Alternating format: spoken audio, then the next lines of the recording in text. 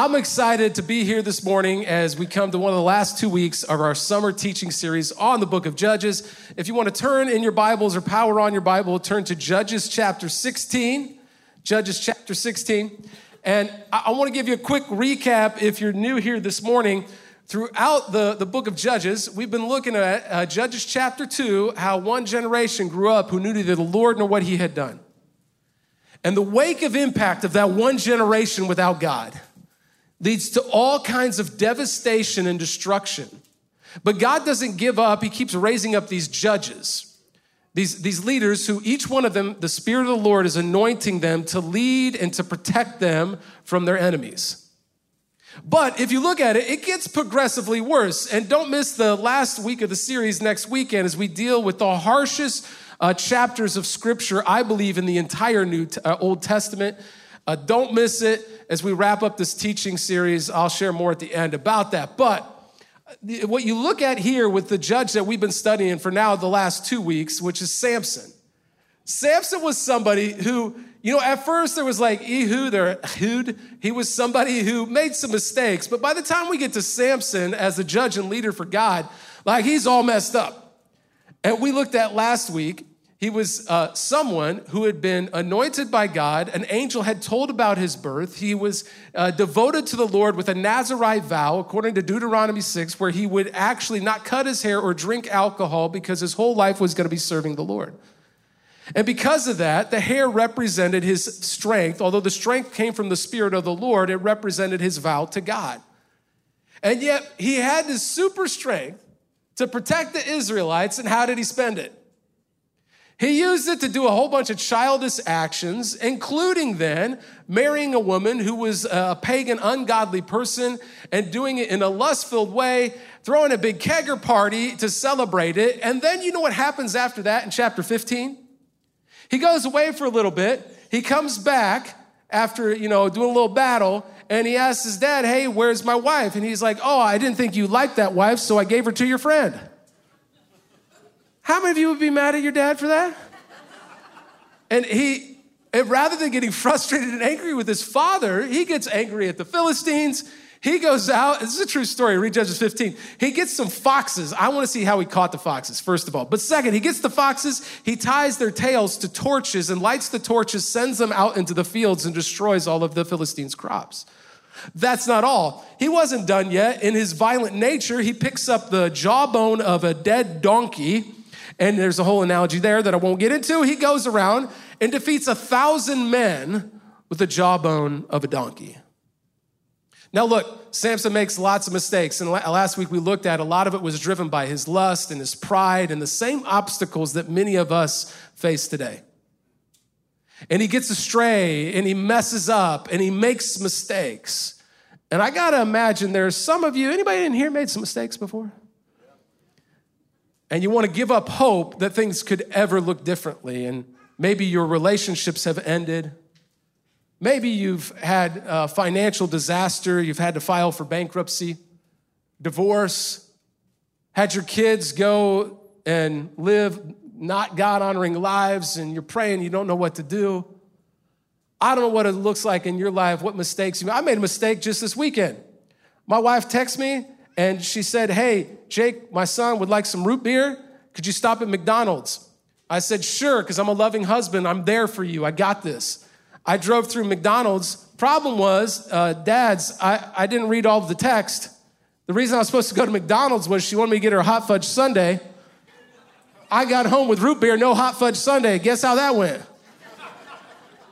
You made some mistakes. It may be little mistakes or it may be big mistakes like Samson has made here, but what do? Do you turn away from God or do you turn towards him? I would say that most of us are taught at a young age when we make mistakes to run from God because he doesn't like it. We're going to do something different this morning. What do you do when you know you've messed up? It's the big question I want to ask you. Let's read God's word together. You ready to study it? Come on, Judges chapter 16, beginning in verse 4. Sometime later, Samson, fell in love with a woman in the valley of Sorek. Big surprise, Samson ends up marrying another woman who's not really honoring God. Here's what he does, whose name was Delilah. Any of you know the story of Samson and Delilah? The rulers of the Philistines went to her and said, "See if you can lure him into showing you the secret of his great strength and how we can overpower him. Why? So we may tie him up and subdue him. Each one of us will give you 1,100 shekels of silver." So she's going to sell out her husband for 1,100 shekels of silver. Any other stories in the New Testament remind you of somebody selling somebody out for silver? Judas, the disciple, sold Jesus out for 30 pieces of silver. And I wonder sometimes if we sell God out for even less. Delilah here in this story is not just turning her back on her husband, she's turning her back on God. But in the end, the mistakes that were made were really Samson's. So Delilah, verse 6, said to Samson, "Tell me the secret of your great strength and how you can be tied up and subdued." Now, here's the weird thing about Samson. He knows that his wife is doesn't have the best character and she's trying to fool him. And so he literally lies to her 3 times. And then she'll get him all tied up when he falls asleep. And then she'll invite the Philistines in to attack him. And then he'll wake up and break off from whatever she's tied him up with and defeat the Philistines. And yet he keeps doing it. So look what happens finally in verse 15 after lying multiple times. What do you do when you know you've messed up? Samson's about to mess up big time. And this time, it's going to be devastating. He's actually going to break his relationship with God and no longer be given the gifts and abilities that God had given him because he chose to cave in and not honor the Lord here. Verse 15, then she said to him, "How can you say I love you?" See her tactics here. "When you won't confide in me. This is the 3rd time you have made me a fool of me and haven't told me the secret of your great strength." With such nagging, she prodded him day after day until he was sick to death of it.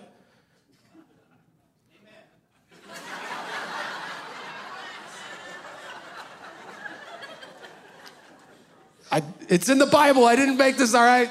Don't get mad at me. So finally, here's what he is going to do. I'm going to come back to that at the end because I know a lot of us have some thoughts on that. So here's what happens. Verse 17, so he told her everything.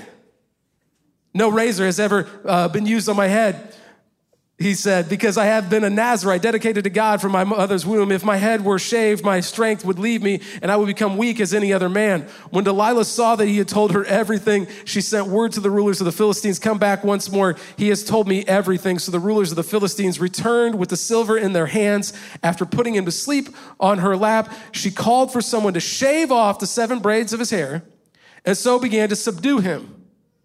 And his strength left him.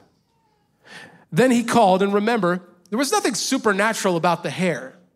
The hair represented his surrendered life to God. By giving up the secret so that the hair could be removed, he was allowing himself to no longer be obedient to the vow he had made to God. Because look, finally, verse 20, then he called to Samson, "The Philistines are upon you." He awoke from his sleep and thought, "I'll go out as before and shake myself free." Here's the key part. But he did not know that the Lord had left him. When the Lord had left him, he no longer had the power and strength in his life to face what he was facing. And sometimes when we break our relationship with God and we don't have him with us in the problems that we're facing, we're not acknowledging what's happening in our lives and inviting him into the brokenness, we miss out on the power and authority to do something about it.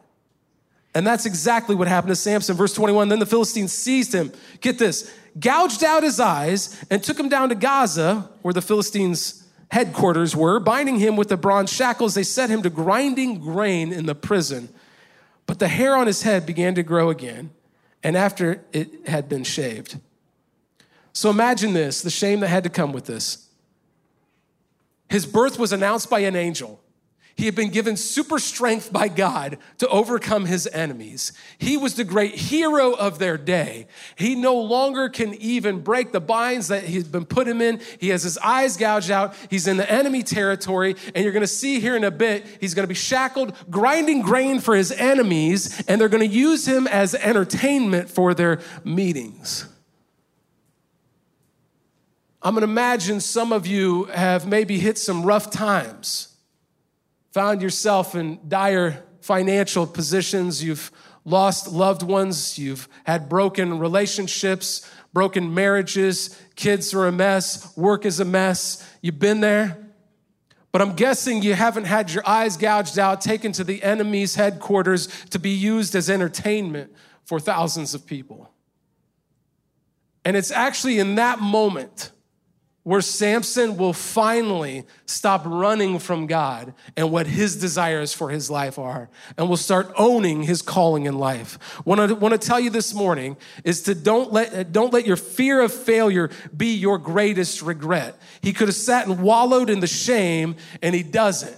Instead, do something today and allow God to use you despite the mistakes of your past. Will you pray with me? God, first, as we get into this morning, I just want to acknowledge that you're with us in the room. That those online, that you're omnipresent, that you're able, your spirit is with them right where they are. God, I pray that you reach through television screens and computer screens and iPhones and iPads and maybe even Samsungs, God, and speak to us right where we're at.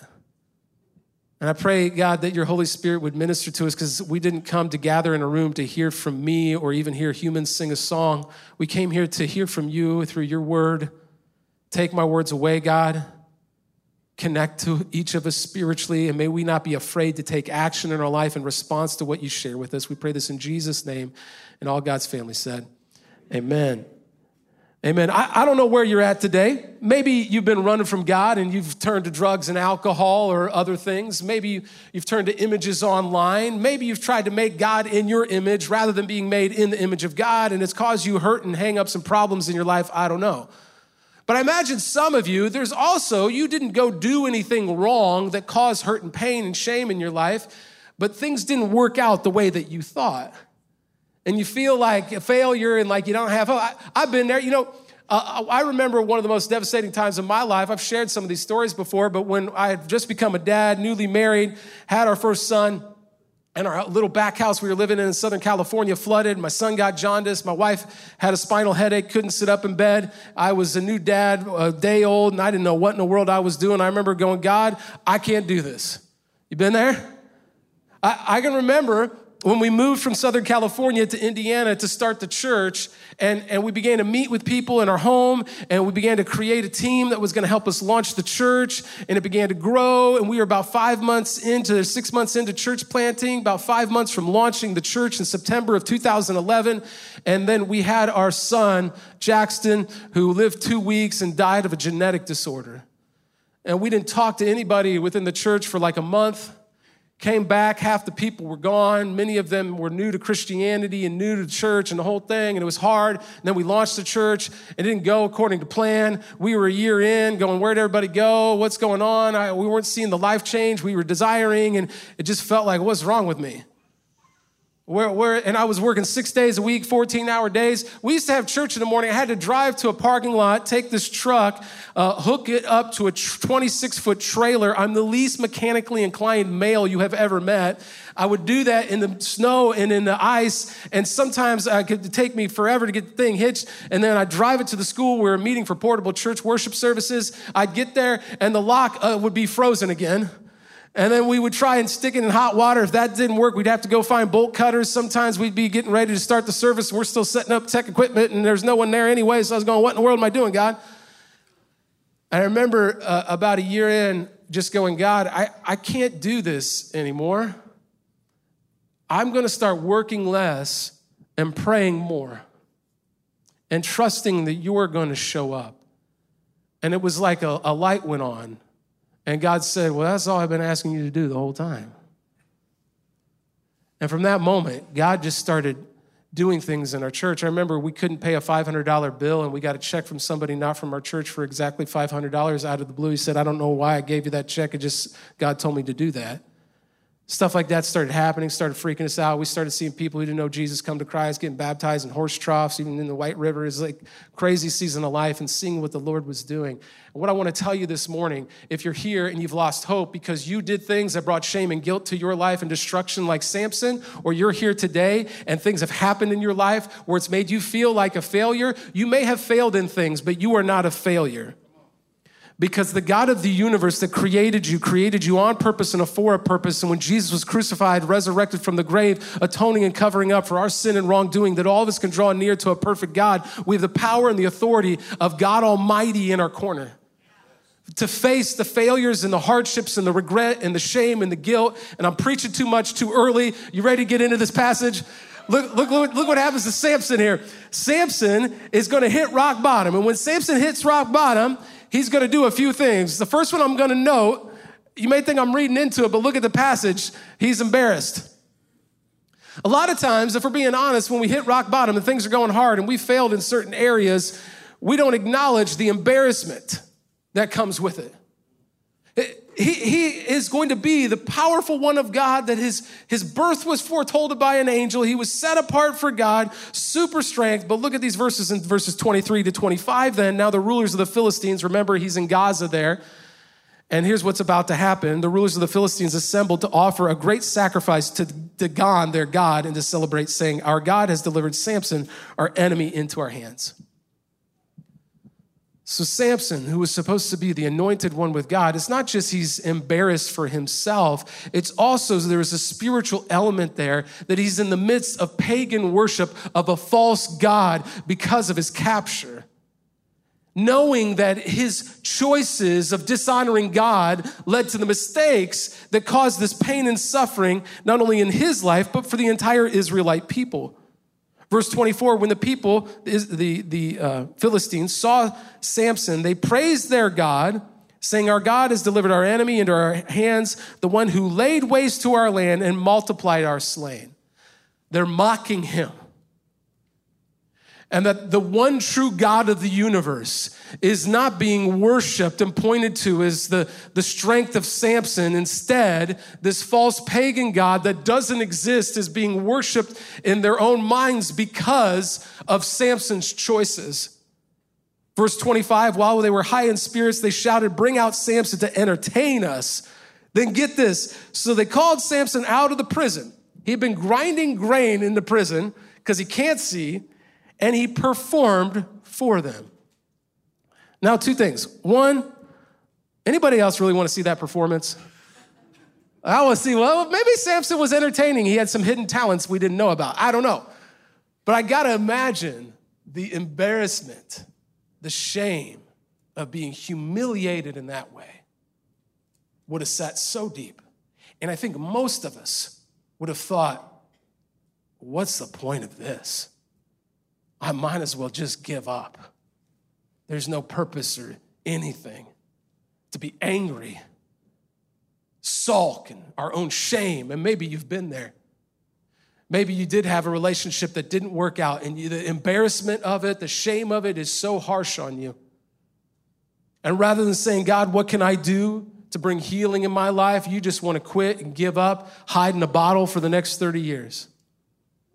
Or maybe it's not your thing. Maybe it's, I'm just going to go to work every day. I'm going to go home, entertain myself, go to sleep, go back to work every day, go back, watch some more Netflix, go to sleep, go back to work, watch some Netflix, go to sleep, and never actually honor God and serve him in the ways he's calling you to in your life. I don't know what that looks like, but I know that shame and guilt is a part of sometimes the choices that made. Maybe you've lost everything from bad financial decisions, drugs or alcohol, poor relationship choices. But here's what I want to tell you. Number two, Samson is going to choose repentance over remorse.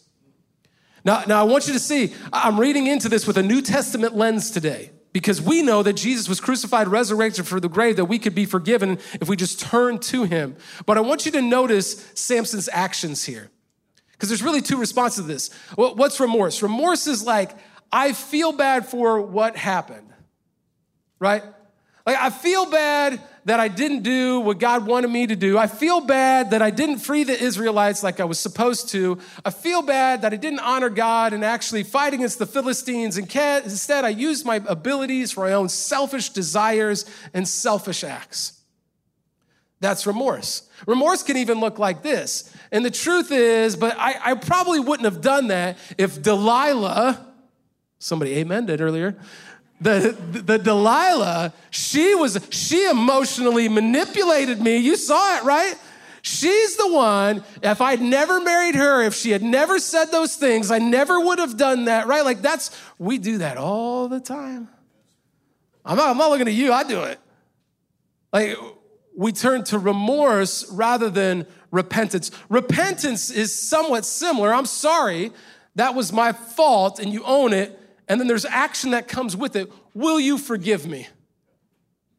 One of the things we teach our kids that's really hard is when they do something to hurt somebody, we have them, say that they're sorry, but we add this thing on the end where they also have to ask for their forgiveness. And it's weird. They'll say they're sorry real quick. Yeah, I'm sorry. But to have to ask for forgiveness, there's this pride that you have to let die. And so Samson in this passage is going to turn to God rather than away from God. See, repentance literally means you're going this way and you do a 180. There's action that accompanies your forgiveness and feeling sorry that I'm going to begin to live differently because of it. Samson is going to choose not just to feel sorry for himself or blame other people, because you can't unsleep with someone that you slept with, right? You can't unsee the things that you clicked on online that you knew you weren't supposed to. You can't take back the words you said to your husband or your wife that you knew were totally inappropriate or mean-spirited. But you can repent. To say, I'm sorry, will you forgive me? I want to change and become the person God wants me to be. You can't undo bad decisions in your life, but you can choose a better future. I love what Craig Rochelle says on this. Don't let past failures limit future opportunities. Future opportunities for how God could use even the mistakes of your past. In Judges 16, Samson is going to do something different here. He's going to remember the God that he serves. Rather than sulking in his shame and embarrassment and his guilt, he's going to remember that he is the God of the universe, that created the universe in 6 days, that made the sun stand still, that parted the Red Sea, that knitted him together in his mother's womb, that knows every hair on his head, that has the power and the authority with the blink of an eye to change something in someone's life. And he's going to choose to believe that God is still going to hear from him and allow him to be used by him again. And some of you are sitting there today and you think because of the baggage of your past, you could never be used by God again. You can be, but it's not going to happen from remorse. It's going to happen from repentance. And saying, God, I need you. I believe you can be in my life again, and I'm going to act on behalf of you once again. Look what happens here for Samson. Now, you're not going to see him deliberately repent to God in this passage, but what you're going to see here is a change of action, which I believe is the outcome of a repentant heart. Why I said I'm reading with a New Testament lens. Verse 25b says, when they stood him among the pillars, so they're in this big temple with thousands of people in it, right? They're bringing him out to entertain. They stood him among the pillars. Samson said to the servant who held his hand, put me where I can feel the pillars that to support the temple so that I may lean against them. And then look down to verse 28. Here's the key part. Then Samson prayed to the Lord. He didn't live in the shame or he didn't blame people. He just prayed to God. Oh, sovereign Lord, remember me. Oh God, please strengthen me just once more. Give me one more chance. I don't need two, because I'm stepping across the line this morning and I'm going to say, I am going to live for you and honor you, and my life is all about you from here on out. My life is fully yours, literally in a moment, sacrificed for his purposes, but saying, I am fully surrendered to you. To someone in here who has given their life to Jesus, and if you've never done that, it's the greatest decision I ever made with my life. I was somebody who rebelled against God, and by simply inviting him into my brokenness rather than running away from him, he brought healing and began to use even my mistakes for his purposes. But if you're here today and you know Christ, you may be down, but you are not out. You may be struggling, but you are not without hope for your future. That you don't have to live in the mistakes and the baggage of your past, because number 3, Samson remembers God can use our failures. He can use our failures. The ones that were intended and that were sinful that we did, and even our failures where we tried, but they didn't work out the way that we thought. If we turn to him in our brokenness, he can use it. Verse 29, then Samson reached toward the two central pillars on which the temple stood, bracing himself against them. Can you picture it? His right hand on the one and his left hand on the other. Now, this is a big temple with thousands of people, but I have to imagine those pillars must be fairly close together. He's got like Go-Go Gadget arm there, but I don't know what's happening. But he's got his hands on the pillars, and he's about to cry out to God, and God is going to show up. Samson said, "Let me die with the Philistines."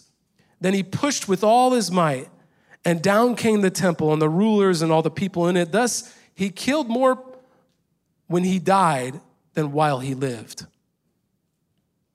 Now, here's the key part. Look, I don't think God is the God of violence that desires pain and suffering and killing. But what happens in this passage, what was the point of each of these judges?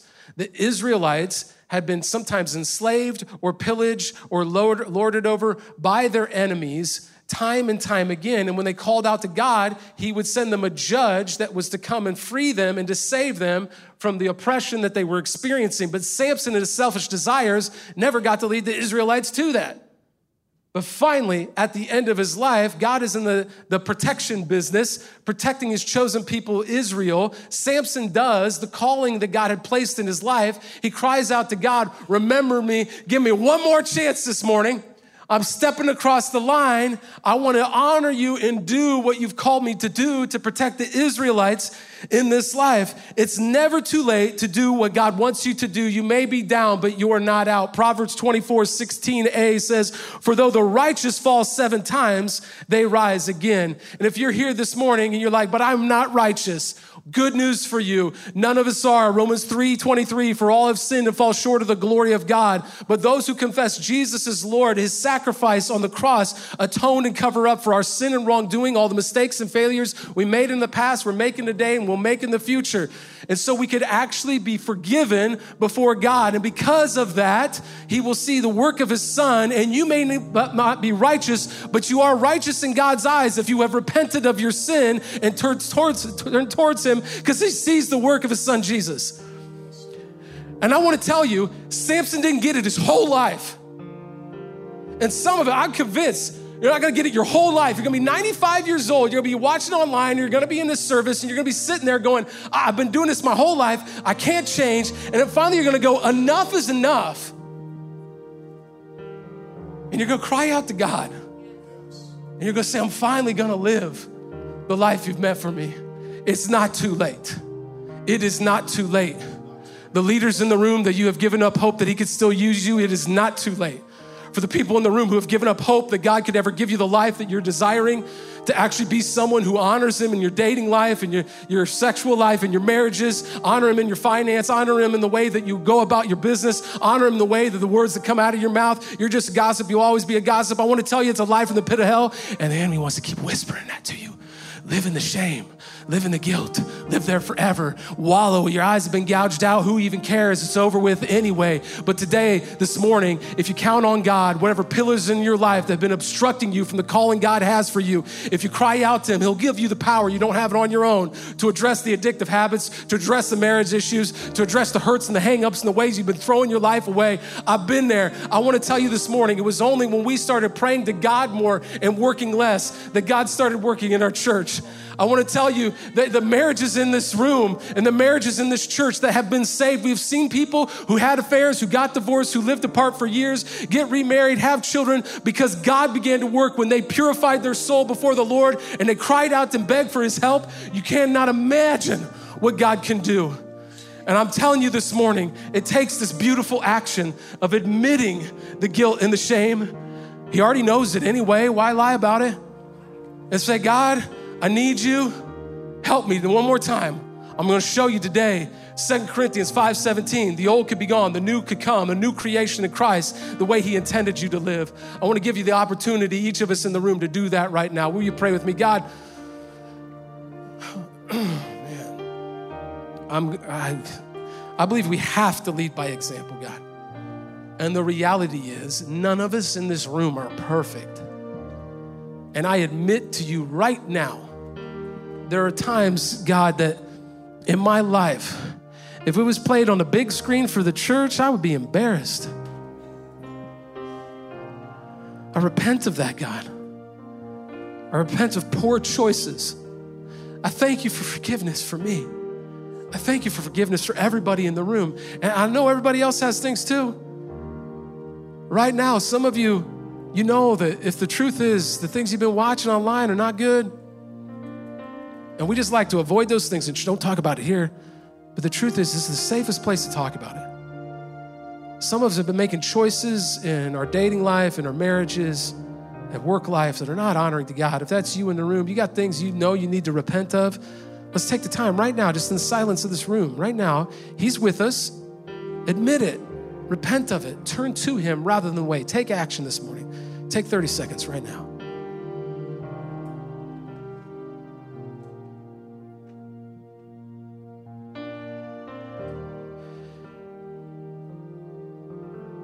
God, we thank you for those that are being honest right now.